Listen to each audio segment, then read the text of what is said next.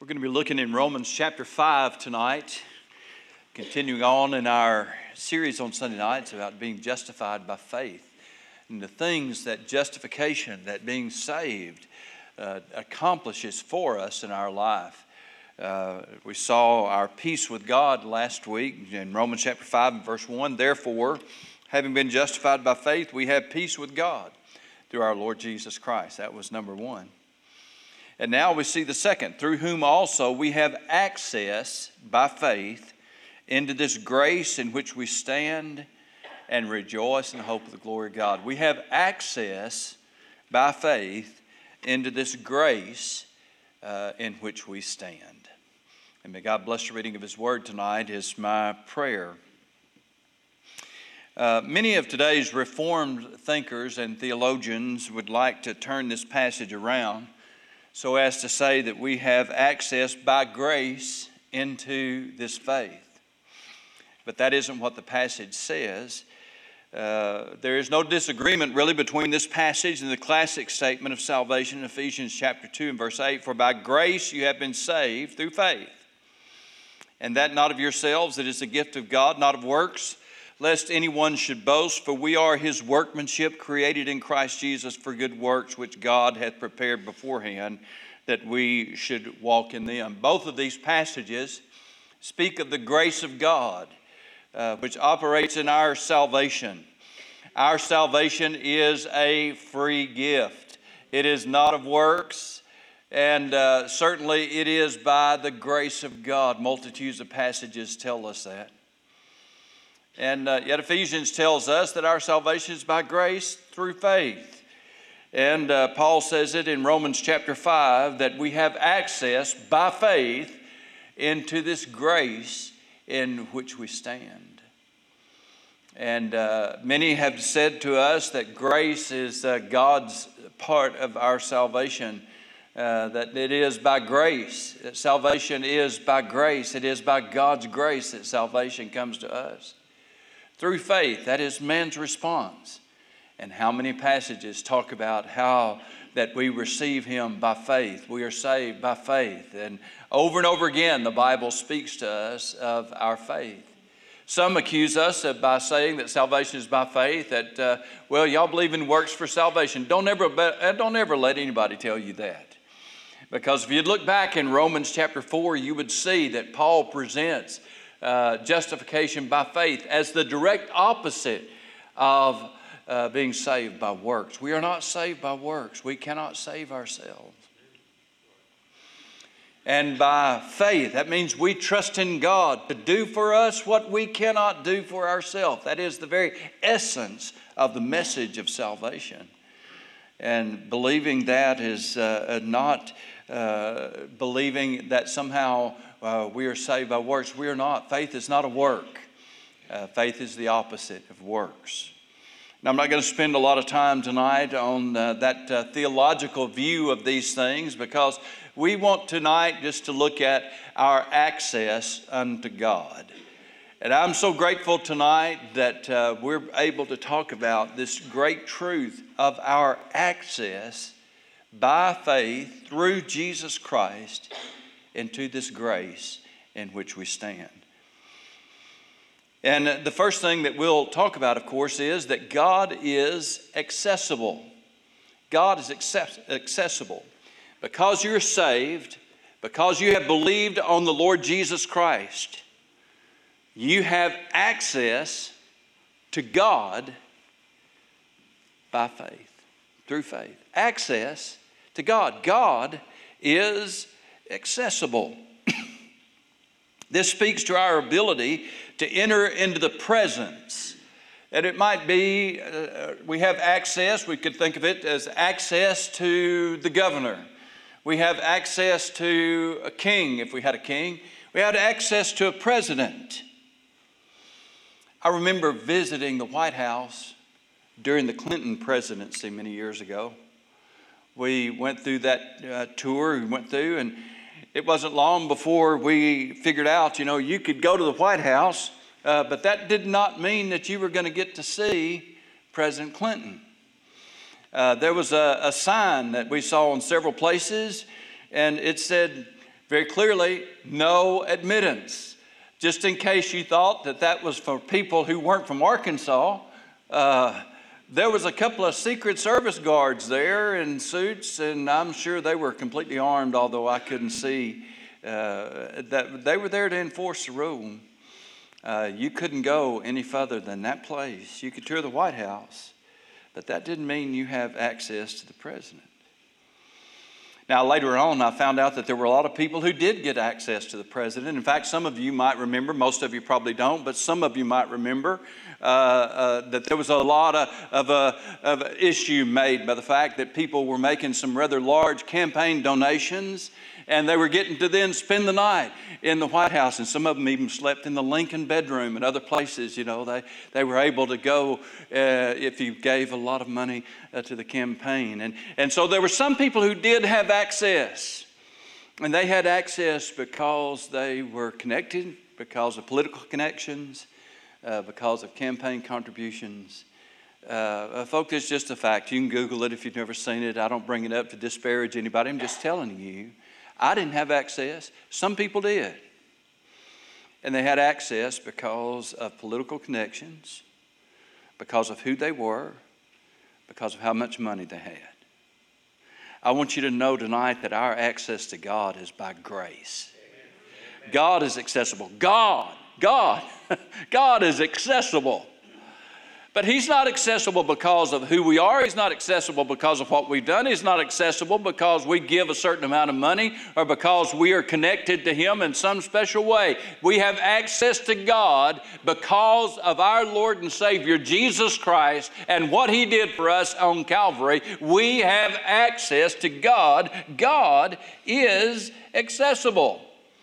Now, in the Old Testament economy, the Jews were very familiar with that no admittance sign as it related to God. God brought them out of Egypt, and He led them to Mount Sinai.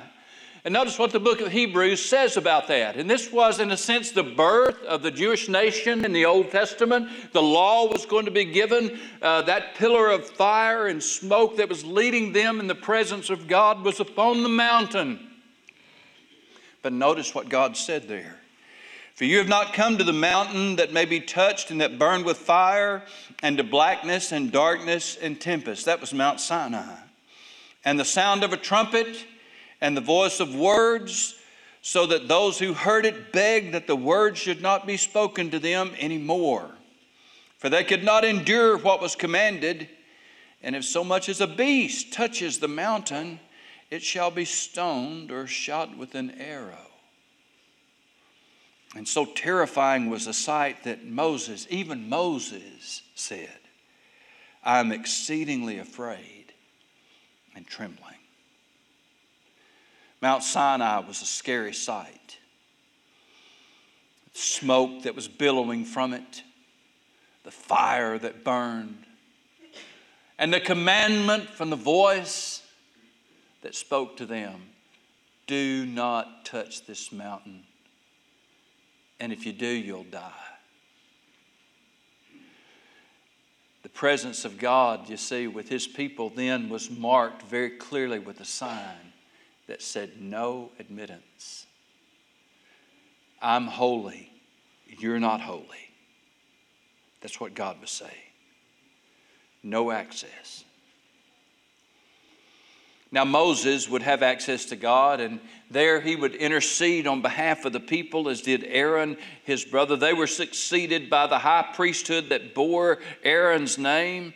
They also had access to God. There would be a time when the presence of God would move from the mountain to the tabernacle and later to the temple. And the chief feature of the Old Testament temple and tabernacle was called the Holy of Holies. This was a place that was marked off from the rest of the tabernacle or the rest of the temple where the Hebrew people in the Old Testament went to worship. And it was marked off by this veil. Don't think about a veil, that's what it was called, a veil, but don't think about a veil, some kind of translucent thing that the bride wears. No, not that kind of veil. This veil was 10 inches thick. It was 40 foot high, and it had a cap on it. Inside it was black as midnight. No light came from the outside to the inside. of the Holy of Holies. No one except the high priest was permitted to go in there. And then only once a year, and that was on the Day of Atonement. Think about it. And the entire time that Jesus was on this earth, not one time did he ever enter the Holy of Holies unless he was the one at the time of his crucifixion who went and tore the veil in two from top to bottom. That story is told in Matthew chapter 27 and verse 51 if you want to read about it, because the veil of the temple was rent in twain from top to the bottom, from the top to the bottom, not from the bottom to top, we can understand that, but from the top to the bottom. And if Jesus did that, then that was the only time he went there. But we don't know specifically that he did. But I'll tell you this much tonight, if he didn't do it himself, he had it done. Amen. Can you agree with that? Why? Because he wanted the Hebrew people to know. Can you imagine what the high priest and the priests in the temple must have said as they walked in there and they saw the Holy of Holies and the veil was ripped in two? And there was access to everybody. Can you imagine how they were shocked? But it gave them a very powerful message. It was an object lesson, if you will, telling them there is now access available. The writer of Hebrews, of course, would mention that in Hebrews chapter 10 and verse 19, when he said, having therefore, brethren, boldness to enter into the holiest, that is, to the holiest of all, the Holy of Holies, by the blood of Jesus, he said, by a new and living way which he hath consecrated for us through the veil, that is to say, his flesh.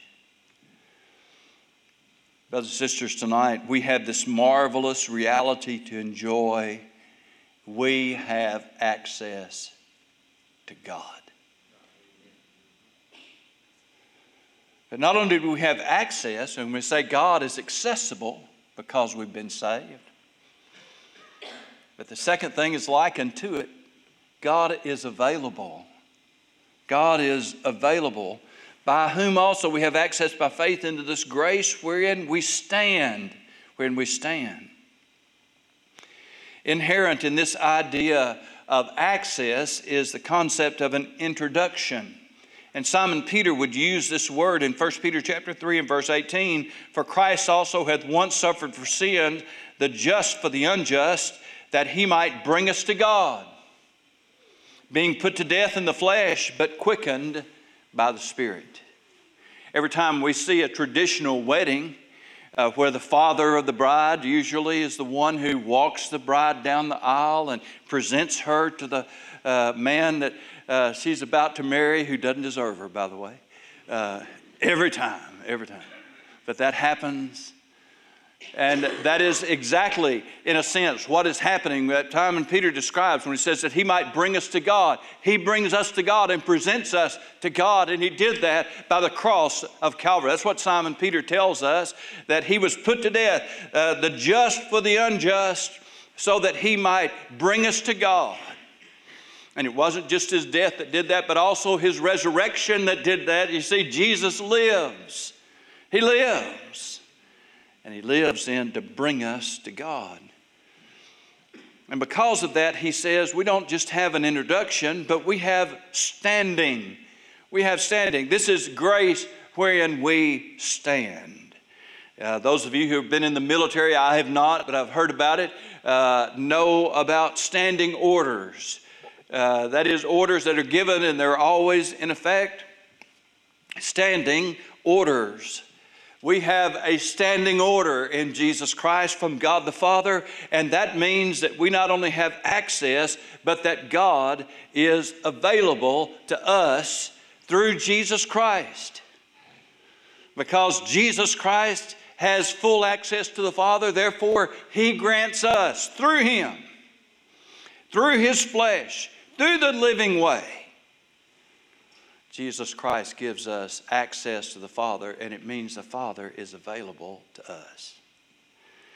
I once heard a pastor tell a story about taking his two sons to a county fair out in Texas. He carried his brother's two sons with him, so he had 4 boys that he took to the fair by himself. It was and is the case at county fairs that you have to buy tickets for all the rides. And so he said, I bought a roll of tickets and carried my 4 boys, and here we went around the fair going from ride to ride to ride. He said, when we got to the tilt-a-whirl, that was always one of my favorites, by the way. Love the tilt-a-whirl. You say you don't like it? That's what I liked about it. It made people sick. And you know, for a boy, that was fun to watch, man. I love the tilt-a-whirl. But when they got up to the tilt-a-whirl, he said he counted out the tickets. Tore them off. 1, 2, 3, 4. And he looked down, there was another boy standing there with the ticket out. He said, I'd never seen that boy before in my life. But he said, my son told me, he said, son, Dad, that's a friend. He's okay. I told him you'd give him a ticket. And he said, for a moment, I thought about it. You know, that ticket probably cost me $0.25. And I don't know this boy from... He said it was just a thought, just that quick, because he was already tearing the ticket off. My boy had promised his friend a ticket, and there was no way in the world I was going to turn him down and make my boy look bad. I gave him a ticket. He rode the tilt-a-whirl. And then he followed us around the rest of the night. He said, I gave you tickets all night. He said, I was just hoping he didn't end up bringing a dozen more friends, and I'd have to buy another roll of tickets. He didn't. No. That's a small illustration, but I've always enjoyed it. Because in a small way, it illustrates the fact that you and I have access to God because of His Son, Jesus Christ, who died for us and who promises us not only that God would be accessible, but that God would be available to us, and it is totally by grace. It is not due to anything meritorious on our part. We did not earn the right to be there. It is not granted to us on the basis of who we are. We have access into the presence of Almighty God, and He is available to us completely 100% because of what His Son Jesus Christ has done. And because we have believed on Him, it is by grace. It is through faith. We think about all the billions of people on this planet. Only God knows how many of them are truly His children. All of them have the same access. All of them have the same promise of availability. It is a tribute to the greatness of our God that we never have to stand in line to get in to see Him. Because He can give me full access and availability, and He can give you free access and availability. And He can do that at the same time to who knows how many millions of people on this planet. That's how great our God is. 1 Peter chapter 3 and verse 12 tells us, the eyes of the Lord are over the righteous, and His ears are open unto their prayers. But the face of the Lord is against them that do evil. But to His children, His eyes and ears are open. Our access to God is free to us. But it was not free. It comes at a tremendous price. Jesus paid it all. All to Him I owe. We have access to God. God is available to us completely by grace, free to us, but at a great price through the death of Jesus Christ. So we have access, and God is available. The last thing we'll talk about tonight is that God is also approachable. Approachable. It's one thing to have access. It's another thing for God to be available. But when we get into His presence and we ask for His attention, is God going to say, what do you want? What are you doing here? Is He going to be like the Wizard of Oz, you know, saying, who do you think you are? Coming to me with something like that. Is that the way God is? No. God is approachable. God is approachable. meaning that we can talk to Him about whatever is on our mind. We can speak to God. We can talk to Him about anything. We know that because He tells us we can. Be careful, that means don't worry about anything, but in everything, by prayer and supplication with thanksgiving, let your requests be made known unto God. He doesn't mark prayer off. He doesn't mark His access off. He doesn't mark His availability to us off and say this can only be for official use only. If you got a real burden about church, or if you got a real burden about, you don't understand something about the Bible, you got a real burden for somebody who needs to be saved, yeah, you can talk to me about that. Now, God is interested in all the details of our life. If they're big enough for us to worry about and be concerned about, they're big enough for us to talk to God about. And it's good for us to know then that God is approachable. Sometimes we talk to people, friends, about our problems. And sometimes their response is, "You think you got a problem?" You ever found that one? Let me tell you about a real problem. Hey, I've got real, you don't have a problem. God is approachable. Hebrews chapter 4 and verse 15. I'm not making this up. Hebrews 4 and 15. For we do not have a high priest who cannot sympathize with our weaknesses, but was at all point tempted as we are, yet without sin. Let us therefore come boldly to the throne of grace, that we might obtain mercy and find grace to help in times of need. You know, boldly refers to freedom of speech, to speak freely. Let me come boldly under the throne of grace, speaking freely. God enjoys our time spent together. He has unlimited resources available to you and I. So what's troubling you today? Take it to God. Are there burdens in your heart, needs in your life? Are there concerns which are weighing you down? Take them to God. Take them to God. Hebrews chapter 7 and verse 25, wherefore He is able also to save them to the uttermost that come unto God by Him, seeing that He ever liveth to make intercession for them. God, Jesus intercedes for you. 1 John chapter 2 and verse 1, my little children, these things write unto you that you sin not, and if any man sin, we have an advocate with the Father, Jesus Christ the righteous, and He is the propitiation for our sins, and not for ours only, but also for the sins of the whole world. When John speaks to us of our advocate, he is speaking of the one who Jesus called the Comforter in John chapter 14, 16, or 15 and 16. We have a Comforter, an advocate who is with the Father.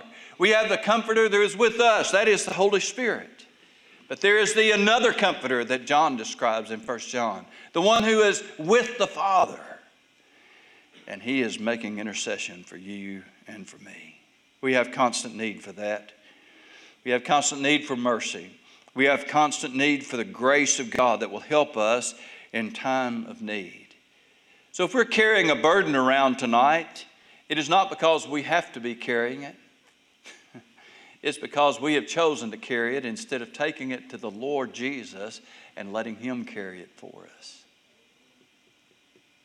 We have access. God is accessible, and He is available, and He is approachable with whatever is on our heart.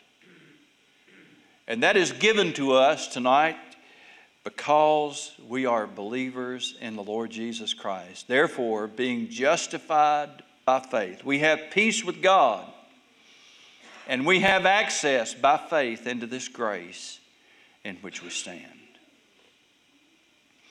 Now, having said all this tonight, it is also responsible of me, it would be responsible of me to remind you that in a way we can identify with the Jewish experience. There's no Holy of Holies in this church. Not even the pastor's office, let me assure you, that is not a Holy of Holies. It's not.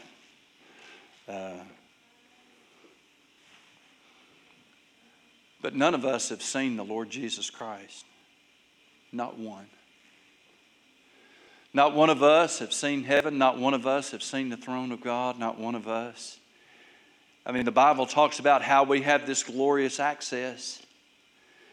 But you know, we've still got a problem. And that problem is spoken very clearly for us in 1 Corinthians chapter 15. And it says this: flesh and blood cannot inherit the kingdom of God. This old veil of flesh is still here. We can't enter into the presence of God in this sinful flesh. The visits that we make there to Him are spiritually. We make them by prayer. And we make them tonight by faith. We have access by faith into this grace wherein we stand. I was burdened this week. I saw an interview. Some of you may have seen it as well. With a young woman who was talking about how they'd asked her about her religious beliefs or whatever, and she said this. I can quote it directly because it just burned its way into my mind. She said, the definition of faith is believing something without any evidence. And this is what she said. She said, you'd have to be an idiot to believe in something without any evidence. And I'm not an idiot. So I'm not a believer. That's what she said. You'd have to be an idiot to believe in something without evidence. I wish I could sit down with that young lady. I never had that chance this side of heaven unless God might arrange that meeting someday. I wish I could, because if I did, I would tell her that faith is not defined as believing in something without evidence. That's a completely erroneous definition of faith. Faith is defined like this. Now, faith is the evidence. Faith is the substance of things hoped for, the evidence of things not seen. You see, the world operates under a simple principle. Seeing is believing. But faith operates exactly opposite. It is believing is seeing. Believing is seeing. Not seeing is believing, but believing is seeing. Faith is the evidence. The fact is, there is evidence everywhere that God is real. There is evidence everywhere. But you don't see it unless you believe on Him. There's a poet, I believe Elizabeth Barrett Browning, and I'm pulling this up, but I think about it a lot. I believe it was she who wrote how that, I don't remember all the poem, but she said something about every bush is ablaze with God. And in springtime, they all are. They come just blooming out of the evidence of God. But she said that it's only through the eyes of faith that we see it, and everybody else just picks blackberries. And I understand that. There's a lot of people go through the world just picking blackberries. They never see the evidence that a simple blackberry bush gives of the glory of God. But it does. Now, if you're an outdoorsman, you've ever been out deer hunting, or maybe you're a hay farmer and you've had to go walking through a grown-up hay field, then you know that blackberry bushes can cut you to shreds. I mean, they'll eat you up. And they usually have two other things that go along with them. Chiggers is number one. And copperheads. Be careful and look for snakes. My mama taught me that as a very young fella. I think that blackberries then also give us evidence not only of God's existence, but also of the fall. If it hadn't been for the fall, it wouldn't have thorns and they wouldn't have chiggers. I'm not sure how that all works out theologically. That's just a little personal belief of mine. Folks, believing is seeing. Faith is the evidence. Faith is the evidence of things not seen. And our access to God then is by faith. But that doesn't mean it's not real. It is real. Doesn't mean it's not true. It is true. It does mean that it's available only to those who believe on the Lord Jesus Christ. Have you done that? Have you received Christ as your Savior? Maybe you've received Christ as your Savior, but you just didn't know. You didn't know that God is accessible and God is available and that God is approachable. We can talk to Him about anything. But I hope tonight you all know a little bit better and you'll take advantage of that opportunity. Sit down and have a talk with the one who made the worlds, because He is available. His ears are open. His eyes are watching you. He's available. Let's stand together, please.